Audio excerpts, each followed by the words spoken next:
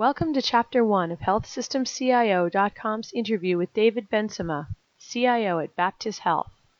In this segment, Bensema talks about his team's 15-month Epic rollout strategy, which builds in time for fixes along the way, how they hope to personalize the system for individual users, and why he doesn't like the word optimization. Hi, David. Thank you so much for taking some time to speak with us today. My pleasure, Kate. Thank you. Sure. So to give our readers and listeners some information, can you just talk a little bit about Baptist Health, what you have in terms of hospitals, ambulatory care, things like that? Sure. Baptist Health is a 7-hospital system in Kentucky. We cover the breadth of Kentucky from Paducah in the far west to Corbin in the far southeast. Our hospitals range in size from 100 to 450 beds. A total of approximately 2,100 acute care beds in the system. We have currently one up and running transitional care unit, LTAC, and we have 2 long-term acute care facilities in Madisonville and Paducah that are going to be going online shortly. We also have a psychiatric unit in our Corbin Hospital, and then we have approximately 180 ambulatory sites of care, which would include imaging centers, ambulatory surgery centers, physical therapy offices, but also then primary and specialty physician offices. We employ 450 probably plus 10 by now because it moves fast, as you know, 450 physicians, an additional 250 to 280 non-physician providers, APRNs and PAs. We have 17 currently retail sites in the Walmart supercenters, staffed by APRNs. They're limited service clinics. And then we also have a number of urgent care centers, approximately 6 in the Louisville, Kentuckiana region, and 2 additional in the Lexington, Richmond area, and 1 in Paducah. So we cover the full spectrum. We have a very active home health agency that is in the process of assimilating a couple of purchases to expand our breadth of support even further. We do not have skilled nursing facilities. We align with and affiliate with skilled nursing facilities throughout the state to provide that portion of the continuum of care. And we deliver 1 in 4 babies in Kentucky and make 1 in 4 cancer diagnoses in Kentucky. We just finished doing our update of the Master Patient Index for Epic, and we have 2.3 million entries in that in a state of 4.2 million population. So we touch a lot of lives and very, very active in the state. Okay. Just to give some idea, and how long have you been CIO there? I am just barely over 1 year in the role of CIO. April 24th was the anniversary of accepting the position. Okay. And prior to that, you held the CMIO role. Right. I became CMIO on July 1st of 2013 and held that position and then added the CIO role to it in April of 2014 and continue to have both those roles. Okay. So that plays into what I wanted to talk about with the clinical application environment. Now, as far as the Epic rollout, at what point would you say that the rollout is right now? We are just beginning if you know the Epic world. So it's the testing and implementation phase.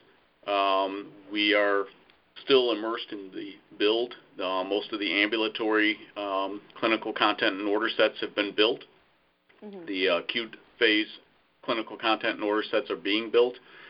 We will be doing testing of those over the summer with a target date of July 27th to have completed that testing. We have corporate goals to have the ambulatory workflows and testing and applications all ready to go on August 31st. That's the end of our fiscal year, so we need to have 90% plus of those ready to go. We'll actually make that quite handily at this point. As you know, in the build process, it's always kind of touch and go, but we are far enough along that we are very confident we'll make that goal. And we'll have our first clinic go lives October 27th of 2015 with 2 early adopter clinics to make sure that we've got things put together the right way, find the glitches that will inevitably be there, though we are very hopeful and confident that those will be minimal. The team's been doing a great job, but we do know that there's glitches, and so we want to be able to find that with a very supportive environment and a smaller cadre of patients and staff before we initiate the rest of the rollout. Okay. And what is the approximate size of those clinics? That they're smaller? The 2 clinics are primary care ambulatory practices. Both are family medicine, and each has 5 physicians and 3 non-physician providers. So a total of 10 physicians and 6 non-physician providers will go live October 27th. Okay. That's certainly a strategy that makes sense as far as, like you said, starting with a clinic of that size, and then whatever does need to be adjusted, fixed, it becomes at least a little more easier to move on from there. Right. We'll go with 2 waves in the Kentuckiana region, and Kentuckiana for us means Louisville and LaGrange, where we have hospitals. We have physician practices, obviously, in a kind of penumbra around each of those hospitals, and so there's approximately 150 providers, physicians and APRNs in those 2 sites, those 2 markets in the various practices. And so we'll do 2 waves, a January and a February wave of go lives in those practices before we come live in the hospitals. Okay. The entire rollout, how long is it in total? How many months? Approximately 15 months. Start October 27th of 2015, and the last hospital go lives will be January 17th of 2017. Okay. So your strategy as far as the hospitals, do you imagine that that's going to be similar as far as going on a one-by-one basis? It's going to be in regions.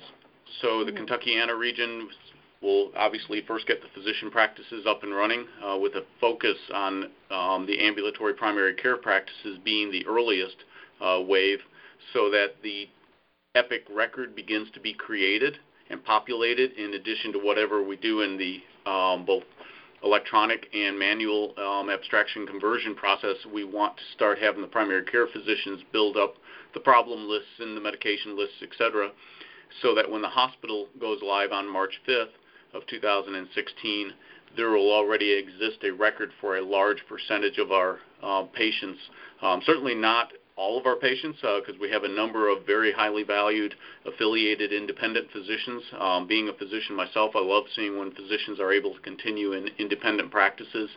And so as we do our Epic implementation, we're very aware of that and how we support those independent physicians and involve those independent physicians in the inpatient build. So we'll have completed all of our training in February of 2016 and go live March 5th in those first 2 hospitals. And then the next region will start with the physician practices in April and May in the Lexington and Corbin and Richmond area, which basically goes north-south on I-75 through Kentucky. And we'll have those physicians all completed by the end of May and come live in mid-late June after Father's Day, before 4th of July. You know, you got to time the go lives around the major family events and holidays, because we want our staff to forego their vacation time during the 2 weeks of go live, because we need them present. We need them not only for staffing, but obviously because we don't want to have any impairment of patient care. We want to make sure that the quality and the safety of our patients' experience is paramount. But then we also need them to be learning how to use Epic in their clinical settings or in their everyday roles. So we freeze vacation time during the go lives. So again, avoiding holidays, avoiding major family events. But we'll do the 2 hospitals, Lexington and Corbin, in June, and then move on to the West region and bring the physicians up in July and August, and bring up Baptist Health Paducah in September That leaves off two of our hospitals, Baptist Health Richmond and Baptist Health Madisonville. Those two hospitals, Madisonville is on a separate contractual agreement with the current inpatient vendor, and so their timing was different than the first 5 hospitals. And then Richmond is on a totally different electronic health record on the inpatient basis than all the other hospitals. So doing it separately made sense as well. So we'll bring Madisonville and Richmond up in January of 2017, and those will be the last 2 of our 7 hospitals to go live. Right. Okay. What do you picture that the process will look like as far as, going with that first region and then just, applying whatever would need to be applied to the next hospitals? Like, how is that something that you think will be mapped out? A couple of things. One, obviously, even as you're going live, you have the command center, and we'll be troubleshooting things and making adjustments that are required immediately. There's always going to be one of those where you find out, we left a gap and we've got to close that gap, so we'll have our teams there to work on that. But then we will take the lessons learned from those 2 weeks. We'll be getting feedback from all the end users, and we'll do 2 things with that. One, we'll revise as needed and able before the next one. Those 2 months between, but every 3rd month cycles gives us some time for revision and improvement. We decided this past weekend that optimization is not my favorite term because I don't know that we can ever optimize, but we can always continuously improve. So we'll apply continuous improvement principles and go live with the next hospitals with the improvements identified in place. Still learn more, improve again, still learn more, improve again. And even after the last go live, then you come back for consolidation of the learning, consolidation of the adoption, making sure that you're finding where you've got pinch points. And we'll do that in each of the hospitals at 60 to 90 days post-go live. We'll have a secondary team that kind of sweeps back and does that cleanup operation, that finding out where you're struggling with adoption, where the bottlenecks are, and make sure that we enhance the use and understanding. We have a process called personalization labs, and it's not unique to us. It's an Epic thing, but it's also a lot of other EHRs where once you've trained somebody to do the basic use of the product, then you want to do a personalization lab to where they can create their own smart sets, order sets, smart text,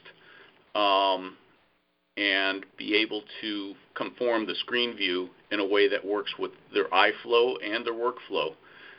So we want to make sure that we not only do that before they go live, but then come back at 60 to 90 days and say, okay, where are you struggling? And be able to help them personalize in a way that overcomes some of those barriers. Right. Thank you for listening to this podcast from healthsystemcio.com.